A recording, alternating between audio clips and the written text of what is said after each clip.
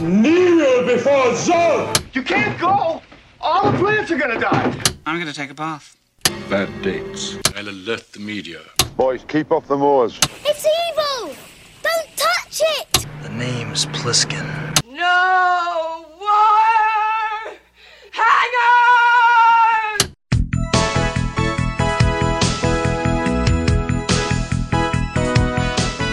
Welcome to Vintage Video, where we're rewatching the 80s so you don't have to. We'll be reviewing every major film release of the 1980s in chronological order, overanalyzing what you've seen and spoiling what you haven't. I'm Patrick O'Reilly. I'm Jesse Bayless. And I'm Richard Wells. And today we're discussing Nightmare, aka Nightmare in a Damaged Brain, released October 23rd, 1981. It was written and directed by Romano Scavolini and released by 21st Century Film Corporation. Writer-director Scavolini based the stories on articles he'd read about psychiatric patients whose behavior was altered by psychotropic drugs.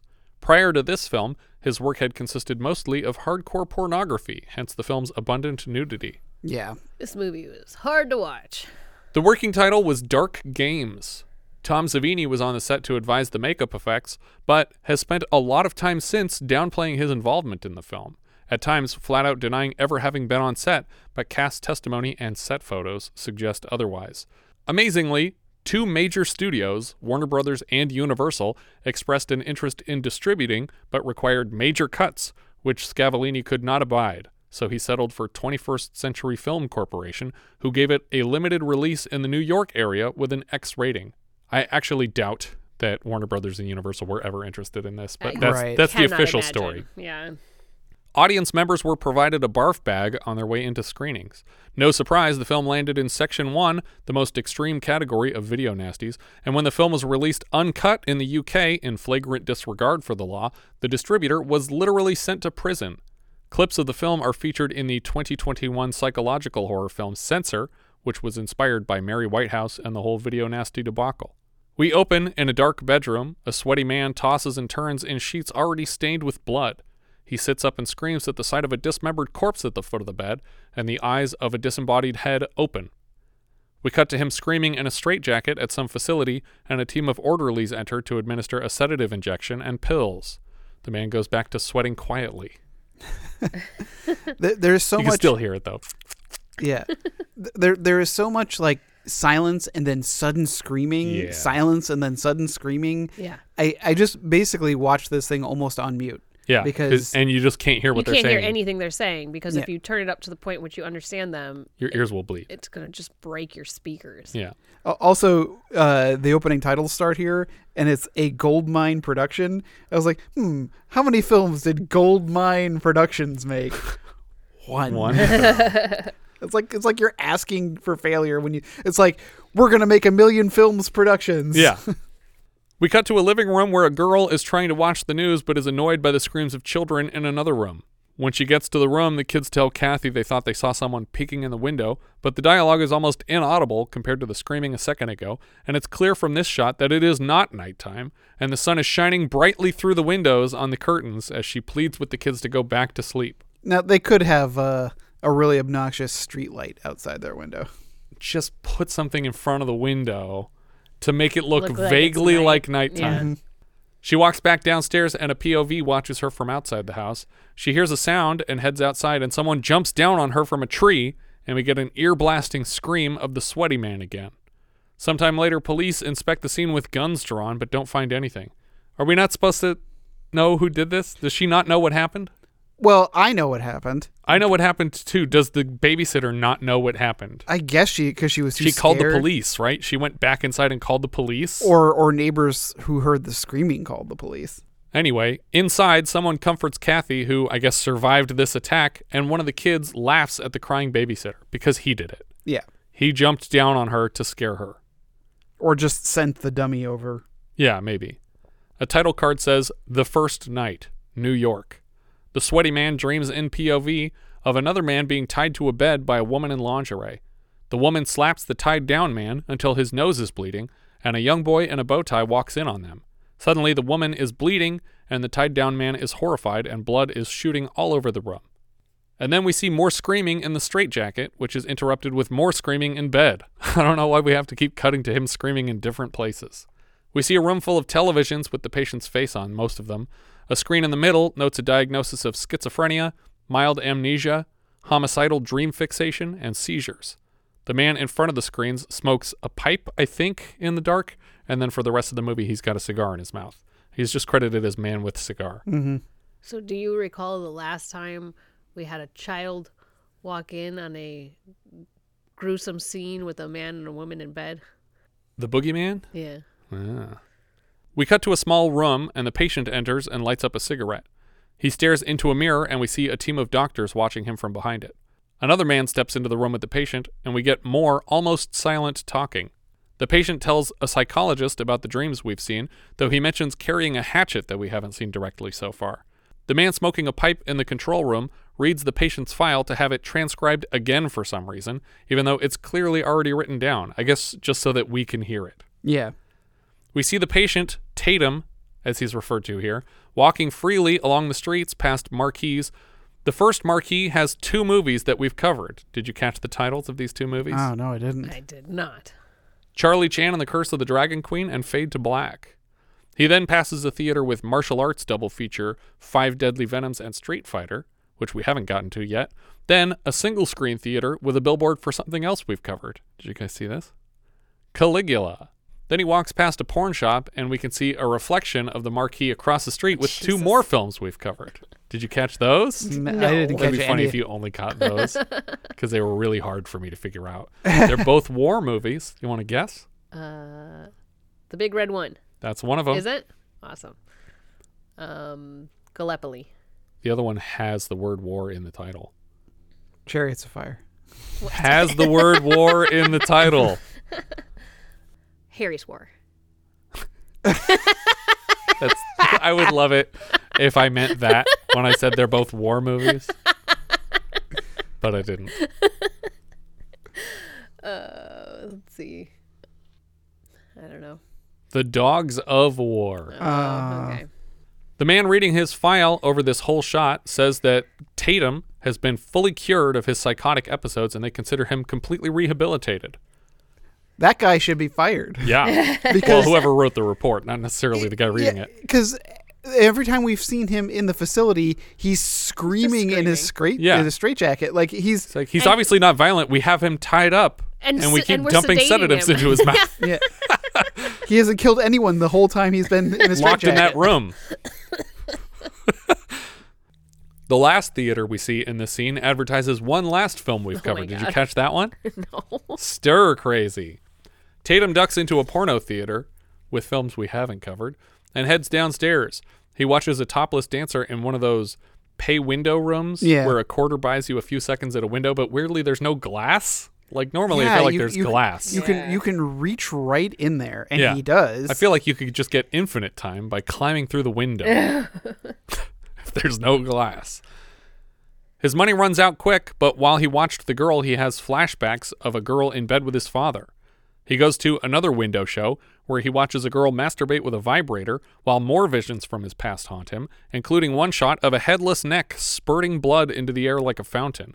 He collapses in the booth beside the window, and we get a shot of the young boy from the past, a young Tatum presumably, smiling and holding a bloody axe.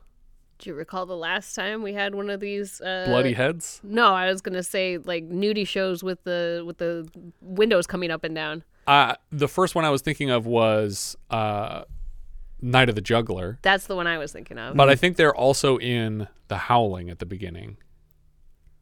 There's some porno theater stuff at the beginning of that movie. But I don't. That one's just like a put a nickel in and get a dirty movie. Actually, you know what? You're right. Yeah. And even in Cruising, they're paying to watch a projection. They're right. Not, The only one with the window going up and down, I think, is the because that's the one where Brolin actually goes into the room with the girl. And he tries to get her to tell him stuff. Yeah. They got my girl. Oh, you'll find another one. Daughter. Say daughter. Present-day Tatum has a seizure and foams at the mouth on the floor of the porno booth. Another title card introduces The Second Day. I don't think we needed any of these. Yeah. I can tell when it turns from nighttime to daytime. I'm not confused about how Earth functions. Why did the days matter? They don't. This isn't The Shining, dude. We see Tatum on a ferry leaving Manhattan. Do you guys recall the last time we saw a POV of a ferry leaving Manhattan? That was my note. Oh, what do you got? Permanent vacation. That's right. We cut to the corner office of that same psychiatrist who seems disturbed that Tatum is late to his appointment. Tatum steps into a phone booth and calls a house. Hello? A child answers and eventually hangs up when Tatum never answers him. CJ, who was that on the phone? I don't know. They didn't answer. Later, we see, I think, the same woman arrive at a dock and hop on a boat where her boyfriend is waiting. We'll find out that she abandons her 3 children often. Yeah. At the drop of a hat. Tatum is driving down a seaside road when his car dies. We cut to him in a bar called Gatsby's. In the parking lot, we see a woman named Barbara kiss her date goodnight and then drive home alone. When she gets home, she begins disrobing for a shower when her date calls to check on her. But the line cuts out just as she answers it, and when she kneels to inspect the cord, we see Tatum sneaking up behind her and slashing open her throat, which we see in a gruesome extreme close-up. Was he in her car? Yes. Okay. Okay, they did not make that clear, I don't think. Because Well, I think the fact that he's at her house immediately and that they were both at Gatsby's a second ago. yeah, I guess that's true, but And then he steals her car later. It feels a little bit weird that we don't see him between Yes. the bar and here. And then Yeah, one simple shot of him behind her back as she's driving would have been fine. Yeah. I mean, there are like inside the car POVs from like the back seat, but it's not like a moving camera, Right. really. Like It doesn't feel like a it doesn't- POV shot. Yeah, exactly. And like, did he just climb into a random car hoping that it was hers? I think he would have done this to anybody. He just needed a car. Right, but if they're leaving Yeah. the bar, and he's following them, he wouldn't have an opportunity No, to I think he got in the car first. So, but implying that he just got into a random car. Yeah. Okay. Hope it's a young, pretty girl. I don't think it matters. He just No. needed a car. Tatum has more flashbacks of the woman in lingerie as he continues stabbing this girl. He sucks some of the blood off of his fingers, and we get a title for The Third Day. So that explains why the sky used to be dark, and now it is full of lightness from sky beams. We see a couple flashes of the first woman's head opening its eyes again. Back at the facility that thought they cured him, the psychologist offers a half-assed apology to Pipe Man, who now has a cigar instead. Sorry! You lose a dangerously psychotic patient from a secret experimental drug program, and all you can say is, I'm sorry? The psych insists the man is not dangerous. We see the woman from the boat trip on the phone with her boyfriend again. Later, they are making out on a boat together, having left her children in the home alone. One of them, CJ, takes out the trash, and we see Tatum following the boy in a trench coat. Mom calls home to check on the kids and overhears a commotion when CJ returns from the chore bleeding from the chest. Mom, is this you? Hurry home. Stop screaming at me. I know I'm not home. What? Eventually, she understands it's an emergency, and she tells her boyfriend to drive her home. CJ tells his siblings that he was stabbed. Instead of calling 911, the mom and boyfriend bust in and interrogate the kid while he bleeds out. It's like, you should have called 911 from the boat. Right? Yeah. What are you doing? Instead, you drove all the way here and now are asking him repeatedly, what happened? Yeah, really slowly. How are you doing? Just relax. We're here right now. Everything's going to be all right. Just lift your head up. Just a little bit, okay? Now just tell me what happened. Just tell us what happened. What happened, CJ? How did you get like Man, out by the street, he tried to kill me with a knife. What? It hurts. Oh, Mommy, it hurts. this? Hey, it's okay, buddy. You're going to be okay. The boyfriend starts digging through the layers of the kid's bloody shirt and then tastes some of the blood to confirm his suspicion that it was ketchup and the boy is faking it. Do you guys recall the last time we saw someone test blood by tasting it? Like in a scene ago? Yeah. Not in this movie. He wasn't testing it. He was just, blood. Love it. She does it twice. She touches the puddle and then licks it, and then later on touches another puddle and licks it again. And both times she wipes the blood on her pants when she determines that, yes, it is blood. Oh, no, I don't know what movie that is. The Boogans. Uh, Mom is obviously furious about the prank. She orders CJ to his room overnight, and he's grounded. Cigar Man enters his office after hours in search of a file and looks through a list of appointments that Tatum has missed. Back at CJ the grounded kid's house, a friend is in the yard calling to him. He brought him some kind of a gift, but CJ says he can't come outside and to throw it up to him. I don't know what this gift is. well, So, sorry, getting back to the scene of missing appointments. Yeah. It's only been the third day? Yeah. So... How has he missed 5 appointments? Yeah, exactly. How many appointments could he have possibly have missed? Yeah. Unless he was coming in every single we day. scheduled an appointment every 18 hours. Later, we see CJ's brother, Jim, studying math with the babysitter. She gets frustrated and puts them all to bed, and CJ's sister, Tammy, knocks on CJ's door to see what he's up to. Inside, it looks like CJ's making pipe bombs or something. It like core memory was unlocked when she's doing the flashcards. It's like, holy crap, I remember those flashcards. That's funny. Like, I feel like flashcards are flashcards, but yeah. like the specific font that and is everything. True, actually. Well, I mean, like, I don't think there's been great strides in flashcard technology. You'd be surprised. But now just like AI, but they're all wrong. 7 + 2 is 8. But anyway, I just remember doing those types of flashcards when I was a kid. Yeah.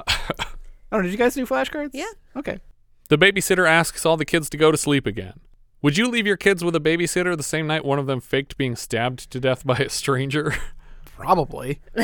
What about the day after their babysitter thought she was attacked by someone in the front yard? Well, I would just assume it was a different babysitter. But it's not. It's yeah, Kathy the whole time. Yeah, exactly. How she got Kathy to come back again. This is like what's the babysitter from Calvin and Hobbes? Rosaline? I didn't read those comics. No, Calvin and Hobbes, no. Never heard of it. He has the same. Maybe it's Rosalind. He has the same babysitter that comes back, but he's continuously cruel and unbearable. But she keeps coming back. But this Kathy seems like she's like at the end of her rope at least. But I still don't think as the parent that I would be like, yeah, you had to call the police the other night, and then my son pretended that he got murdered, so I'm going to put you in someone else's care so I can go make out with my boyfriend some more on a boat. The phone rings multiple times, but the caller never says anything. The babysitter checks CJ's room, but he manages to fake being asleep before she gets the door open. When she closes it again, he blows a raspberry, and we get a little mischievous, fluty jingle in the score. We see Tatum pull up to a beach at night and dig a body out of his trunk. This is the woman whose car he just stole. He hugs it in the sand and then screams to the heavens like he feels bad about it, I guess. There's some remorse going on here. I don't know. The babysitter goes to take a shower just as a shadow starts stalking the house from the outside. We get a mirror jump scare where she slides a medicine cabinet open, and then when she closes it, we notice an 8-foot-tall behemoth with glowing red eyes behind her. She screams and shoves him out of the bathroom, and we can see that CJ has actually built the top half of a man out of, like, I guess this is the PVC pipe? He built, like, the framework of a human above himself so he can pretend to be the shape of an adult, and his face peeks out of the creature's chest. Nanny, nanny, boo-boo, stick your head in doo-doo. The 4th day. The next morning, CJ's mom tries to talk Kathy out of quitting her babysitter job, but she can't convince her. CJ's mom goes to a realtor about selling the house, and he says it'll sell quick. This is a weird moment. Yeah. I don't know why we needed a realtor scene, and we never come back to this. Yeah, I guess because we need a reason for her to take pictures of the house in order for Notice the someone picture upstairs. scare. Yeah. Is that really the only reason? I guess that's the only reason.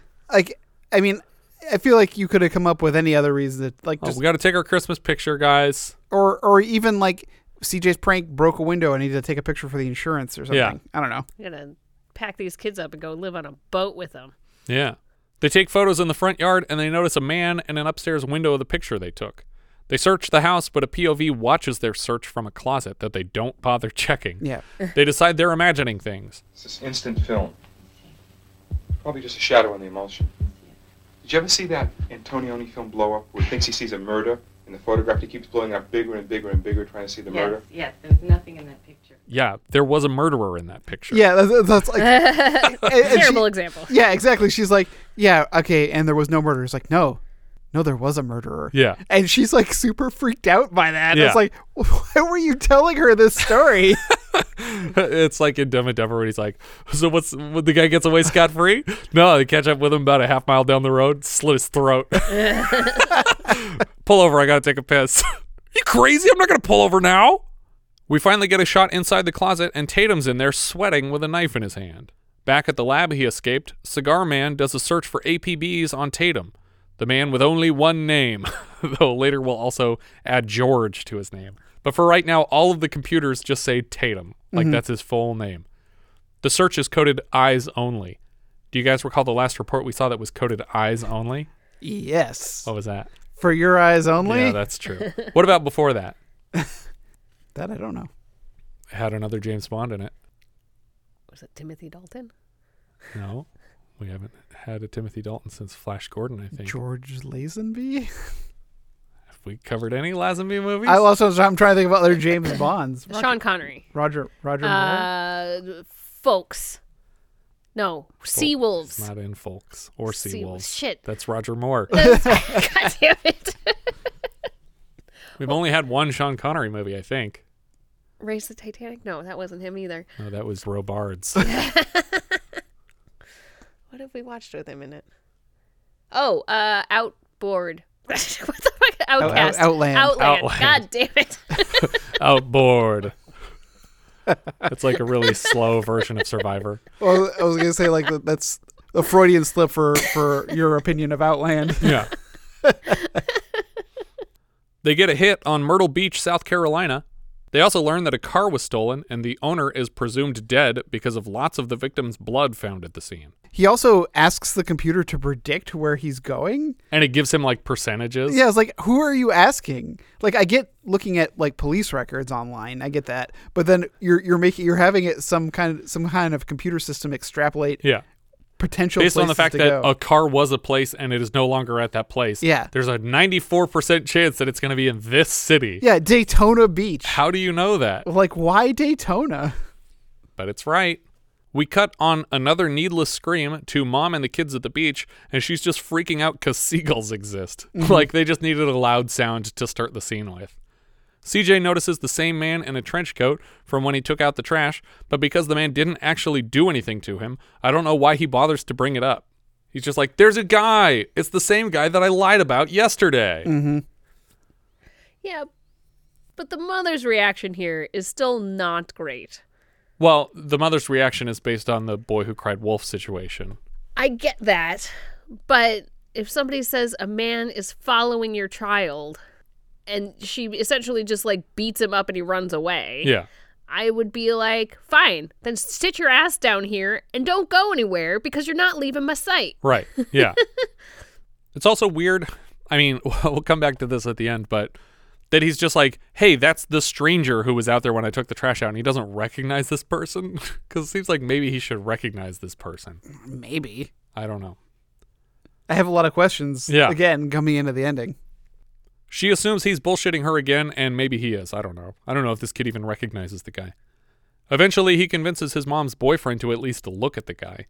We cut to Mom sleeping in bed while the sun is still brightly shining through the room, but apparently it's nighttime now and she's supposed to be asleep that night. She's woken by a phone call. Hello? I want you. Oh my God, I want you so bad. She tells the voice to stop talking and threatens to call the police before hanging up. The 5th day. Tatum calls the psychologist. The doctor calls him George, but for some reason all these files just say Tatum. Tatum has more flashbacks and foams at the mouth again and drops the phone. CJ rides a bike past a girl. Who is this girl? I don't know. He's just talking to a girl, and then she follows him to wherever he went and tries to find him in this abandoned house on the water. She instead encounters Tatum, who quickly kills her, and then the same thing happens to CJ's friend Tony, the boy who threw something into CJ's window the other night. And at this point, it sure looks like CJ and the killer are working together. Yeah. Because he's just standing outside like, hey, Tony, I'm out here now. And then Tony finds the dead girl in the house. And while he's freaking out from that, he gets attacked by Tatum also, and they're both dead now. Why is Tatum in here? I don't know. Like, who is this girl? Yeah. Why did Tony come back into the story? What was that thing that he threw through the window? I don't know. It looked like a pack of underwear or something. It was like a little rectangular bag of something white. Was it just Coke? It was a bag of Coke. Did he just throw Coke up to the kid? Here's the key. He just did a huge line, and then he's like, all right, time to make a PVC skeleton. Like, I thought it was super gonna motivated. I thought it was going to be some ingredient for like a bomb or like something that he was working with when he made this skeleton creature. but we never see what it is that he got. Was it the electronics, just the components for the eyes? It's just you gotta let it go. Richard, you have to answer this for me. Go back in time and figure it out. The kids are all screaming at each other later until they notice a police car has pulled up to the house. For some reason, Mom brings the kids to the crime scene, and the child is asked to identify Tony's body and explain what happened. There's no way they'd put this kid through this. They're like, look, here's your dead friend who got murdered earlier today. Did you do this? Did you do this, CJ? Did you kill this boy? I guess they're trying to just, like, tough love, I guess? Like, like, as far as we know, CJ didn't even go in that house. Right. How did they link him to this crime? Of everyone in the world, why did they go, that kid who lies, I bet he murdered this kid and this other girl.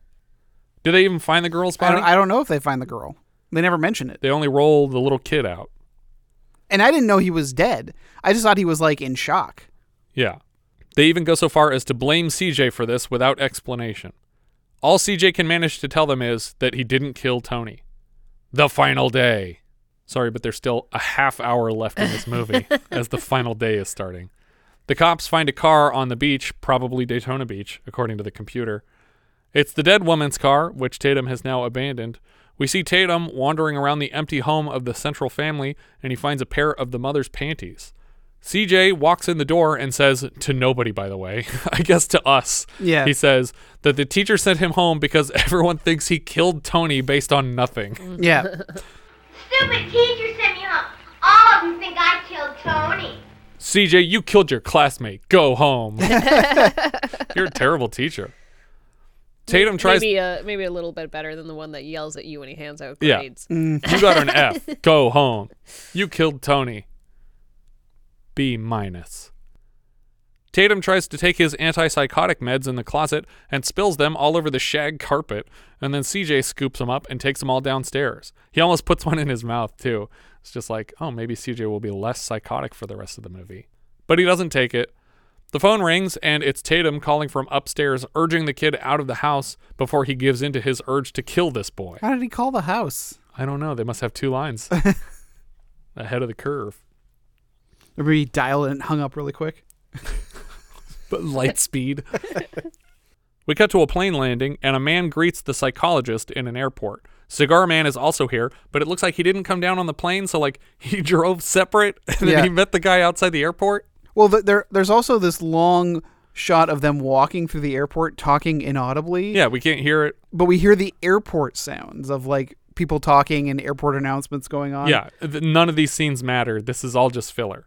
On the way to the town where the car was discovered, Cigar Man informs Paul the psychologist that what he thought this whole time was a psychotic murder dream was actually the memory of a real murder. Tatum actually killed his father's girlfriend, and it happened here in this town in the same house that he's stalking now. Back at the house, Mom calls Kathy and begs her to come back and babysit more so she can go to a party with her boyfriend. She promises CJ won't be an asshole this time and offers $10 an hour for a couple hours max. Okay, so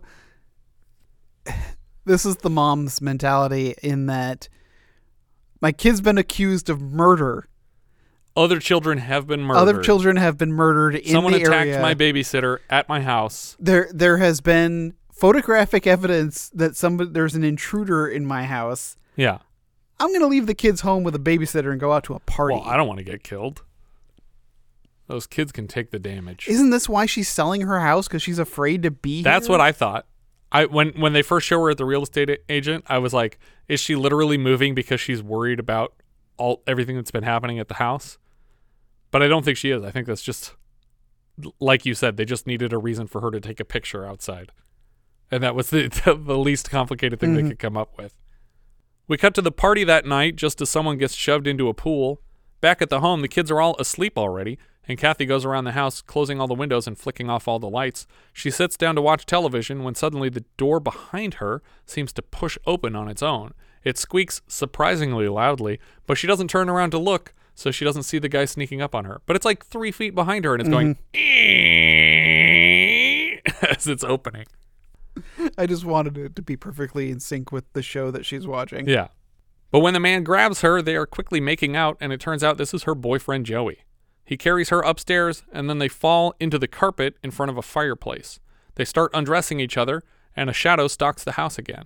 It moves inside and finds the teens fucking bare-ass naked on the floor in a house with 3 children that she's babysitting. She's just having sex in the middle of the living room. Do you remember the last time we had a couple having sex in the middle of the living room with people To asleep? All a Good Night? I was going to say now I can't blank. I'm blanking on the film title now. Endless Love? Endless Love. There you go. When they finish having sex, Joey lights up a joint and Kathy leaves to take a shower.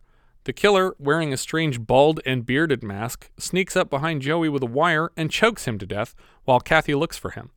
When she realizes that this is not Joey standing in front of her, she assumes that it's CJ in another adult man costume, and when she grabs for the phone to complain to their mother, the killer buries an ice axe in her arm and she screams. She runs for the door and he stabs her 3 more times in the spine. CJ is awoken in time to see the 3rd stab and runs to tell his siblings. Mom calls the house to check on the kids, none of whom believe CJ's bullshit.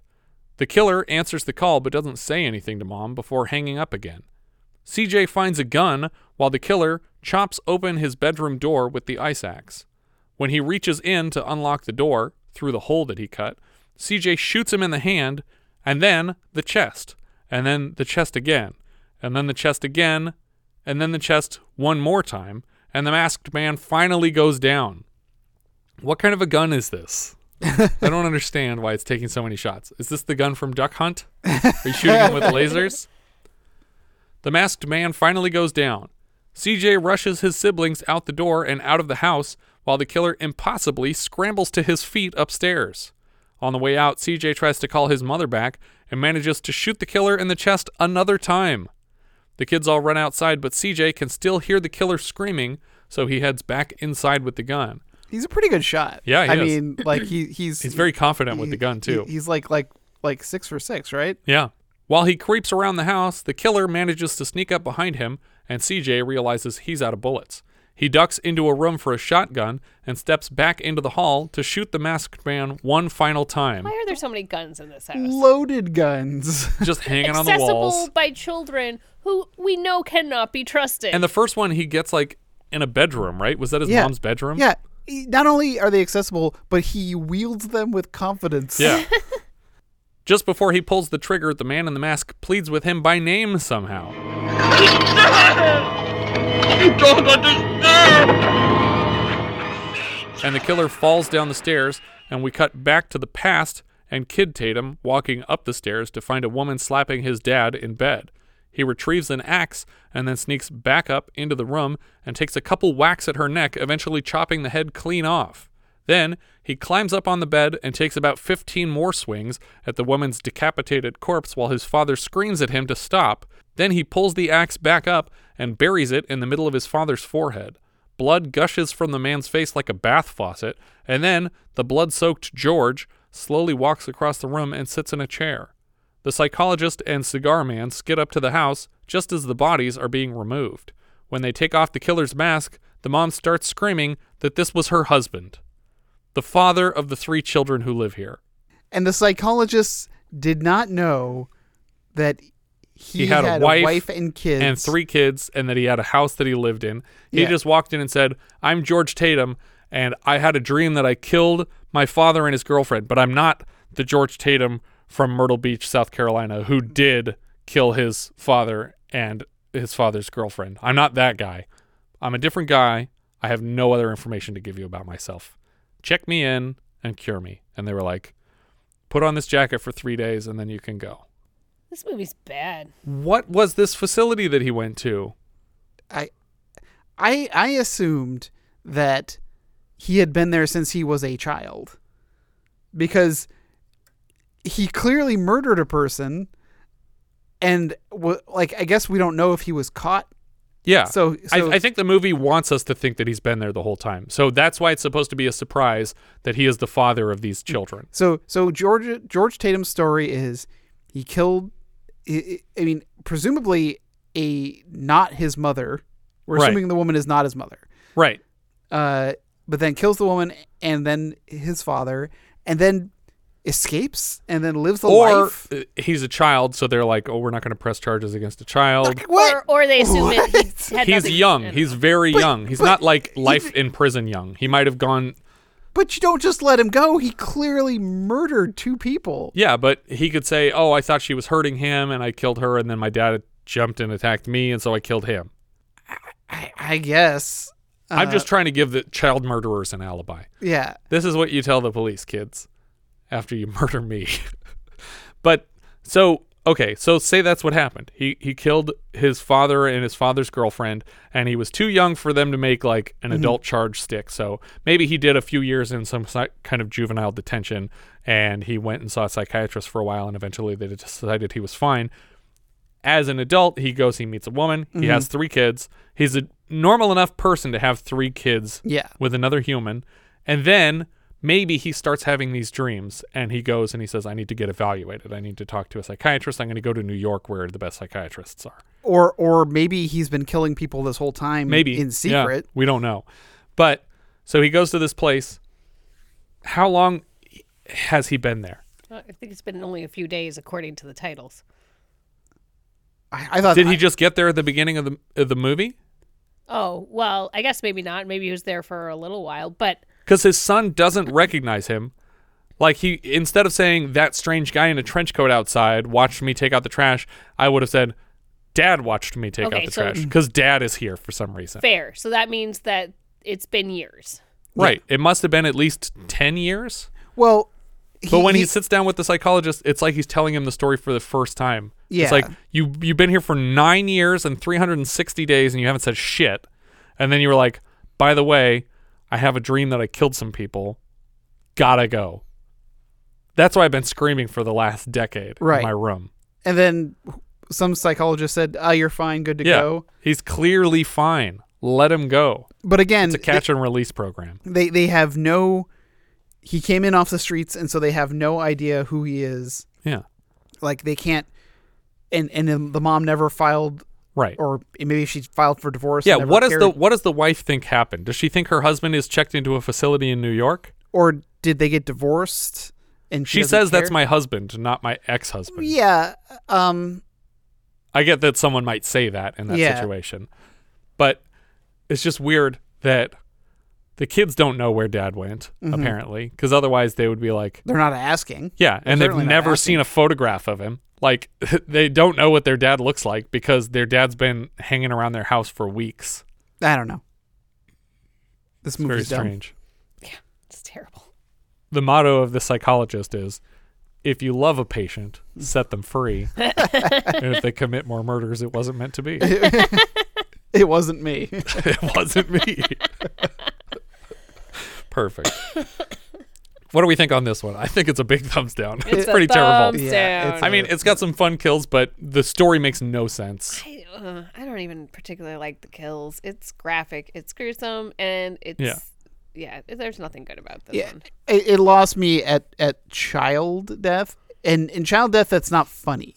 Like in the you know what's weird is that only Dead okay Kids. If I could laugh at Dead Kids. Dead Kids is a better title for this movie than it is for the last one. Well, like the kid who got with the mirror, with the evil mirror.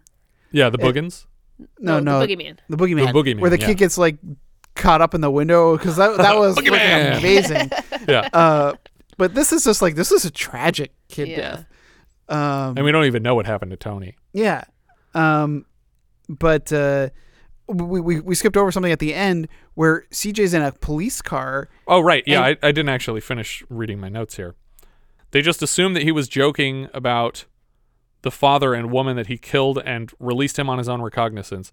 And then he tried to kill the rest of his family, but his son killed him first. So that's what happened at the end of the story.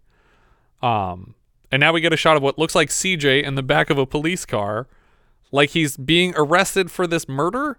Like, is he getting arrested for killing his dad? Well, he does need to be questioned, because he did fire 7 rounds from 2 different weapons. But this is like a situation where they would put the kid in an ambulance with his mom and take him somewhere for questioning. They wouldn't put him in the back, like lock him in the back of a police car and drive him to the station by himself. And he seems to think it's funny. Well, he smiles and winks at the camera. Well, I think it's because they keep flashing back and forth between young Tatum and then him, young Tatum and him, that he's going to now inheriting this murderous spirit. Yeah. So is it like a Chucky situation? Did his dad's soul go into his body? I just think it's just genetics. Like his father suffered a trauma as a child that forever changed him, and now he's suffered a trauma as a child that will forever change him. But the trauma that he suffered was self-inflicted because he chopped a woman's head off. Well, they were both traumas of self-defense. He thought he was saving his dad. And then he thought he was murdering his dad very quickly after and he that. was. And he was correct. And this kid also thought he was saving his siblings and then also murdering his dad. Yeah, but he didn't know he was murdering his dad until after his dad was dead. But it just seems weird that the police would be like, all right, big him away, toys. Like, this kid murdered his father. And it's like, well, no, like, all of the siblings saw that this guy came into the house and was trying to attack them, and he killed like 2 other teenagers before. And clearly, like, you know, they have to draw a connection to Tony and the other girl. Yeah. So, but I guess just keep him in the cop car so he's safe? Question mark. I guess that's what's happening. I don't know. He's the only person who needs to be safe at this crime scene. Keep the other kids in the house that keeps getting attacked. Yeah. That's that's the end of this film. But I do give it a thumbs down. I'll say it's a thumbs down. Thumbs down. 3 thumbs downs. Yeah, definite thumbs down. What are we thinking Letterboxd for this one? This one was pretty awful in all regards. I have it at 145 out of 147. Okay. It is below Secondhand Hearts and above Private Lessons. I have it at 145. Do you really? Yeah, but mine is below Gas and above Hardly Working. Below Gas. That's rough. To be fair, I have Gas at the bottom still. I thought you were going to say, I to be just fair, have Gas rises. No, but yeah, Hardly Working is beneath this. Yeah. If that gives you my impression of Hardly Working.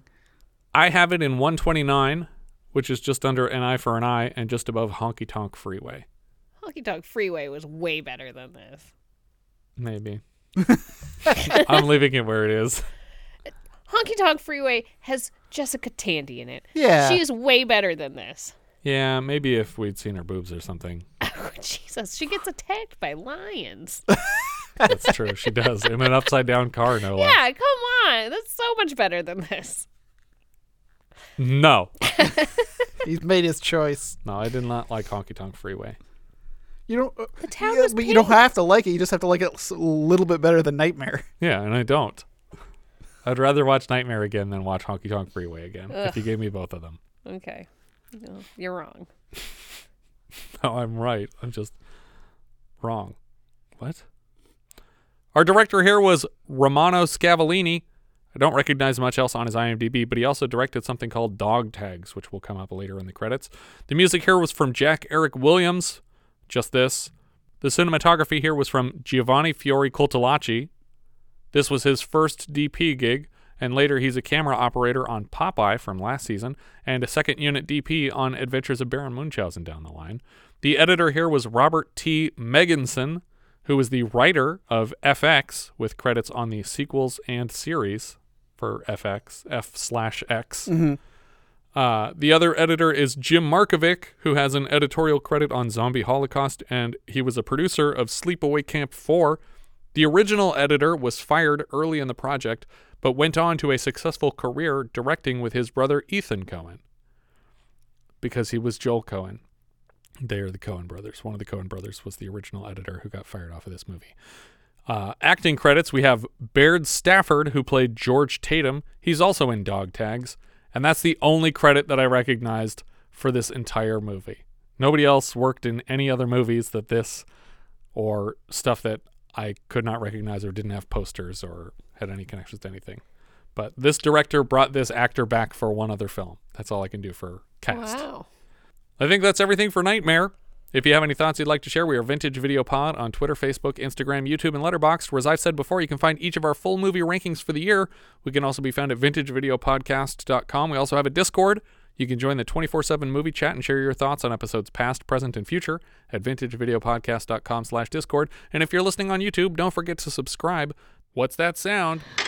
We got one! That's right, it's a new patron, DJ Padzensky. As a patron, DJ now has access to 39 full-size 70s reviews and 40 minisodes, as well as a hand in choosing next month's film. Right now, our $5 patrons are choosing between the following 11 titles: Coffee, a Jack Hill blaxploitation film about a nurse, played by Pam Grier, taking vigilante justice against inner-city drug dealers who kidnapped her sister. It also stars Booker Bradshaw, Robert Doquy, and Sid Haig. The Day of the Jackal, Fred Zinnemann's political thriller about an assassin hired to kill French President Charles de Gaulle, starring Edward Fox, Alan Badel, Tony Britton, and Cyril Cusack. Emperor of the North, or Emperor of the North Pole, Robert Aldrich's gritty action film about a battle of wills between a train-hopping hobo and a sadistic conductor during the Great Depression, starring Lee Marvin, Ernest Borgnine, and Keith Carradine. Extreme Close-Up, a Jeannot Swark drama about technology, privacy, and voyeurism, starring Jim McMullen, Catherine Woodville, and Al Checo. The Herod Experiment, Ted Post's romantic drama about a college experiment that encourages students to explore their sexualities and open relationships. Hitler, The Last 10 Days, Ennio De Concini's biographical drama about the end of Hitler's life, starring Alec Guinness in the titular role. Lady Whirlwind, aka Deep Thrust, Huang Feng's martial arts film about a female fighter avenging her sister's rape and murder, starring Chang Yu, Angela Mao, Pai Ying, and Oh Kyung-ah. The Offense, Sidney Lumet's neo-noir drama about a burnt-out British detective interrogating a suspect in a child molestation case, starring Sean Connery, Trevor Howard, and Vivian Merchant. Paper Moon, Peter Bogdanovich's comedy drama about a Depression-era Kansas con man and his estranged daughter, played by real-life father-daughter team Ryan and Tatum O'Neal, for which Tatum was awarded an Oscar at the age of 10. Pat Garrett and Billy the Kid, Sam Peckinpah Western about the clashings of lawman Pat Garrett and famed outlaw Billy the Kid, starring James Coburn, Chris Christopherson, Bob Dylan, and Jason Robards. And finally, Sweet Jesus Preacher Man, a Henning Schellerup blaxploitation action film about a hitman who goes undercover as a Baptist preacher, starring Roger E. Mosley, William Smith, and Michael Pataki, each of which celebrate their 50th anniversaries in the month of May. Thank you so much for listening, and I hope you'll join us next time when we'll be discussing The Pit, which IMDb describes like so. A solitary and strange preteen boy wreaks revenge on his harassers when he makes a disturbing discovery in the depths of a forest. We leave you now with the trailer for The Pit.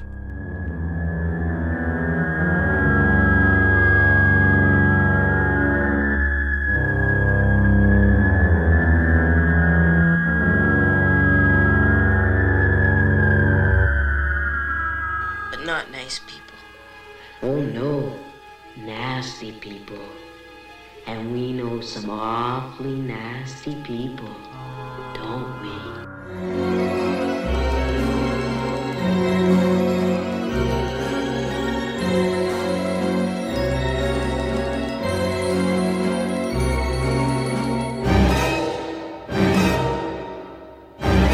We all have to go sometime.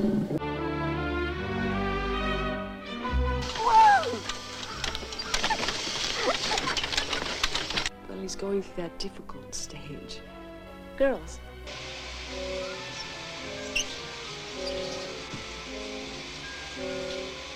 Now don't let that little perv get to you. Miss Livingston. Yes, you know. Oh, Miss Livingston. Pretty awful mess. What's left of her?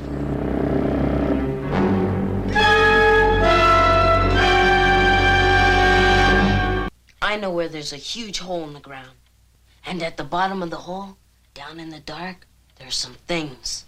No one else in the whole world knows about them but you. She's pretty. Really pretty. Well then, she's just what we've been waiting for, isn't she?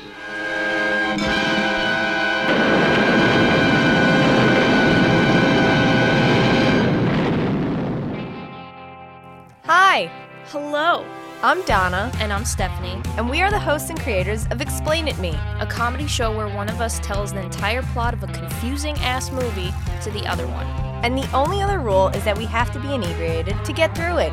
So come along on this journey and laugh at us as we make a whole bunch of mistakes as well as slowly destroy our bodies. Find us on any and all platforms where you listen to your podcasts. And remember, I definitely got that actor's name wrong because I'm drunk, not because I don't know.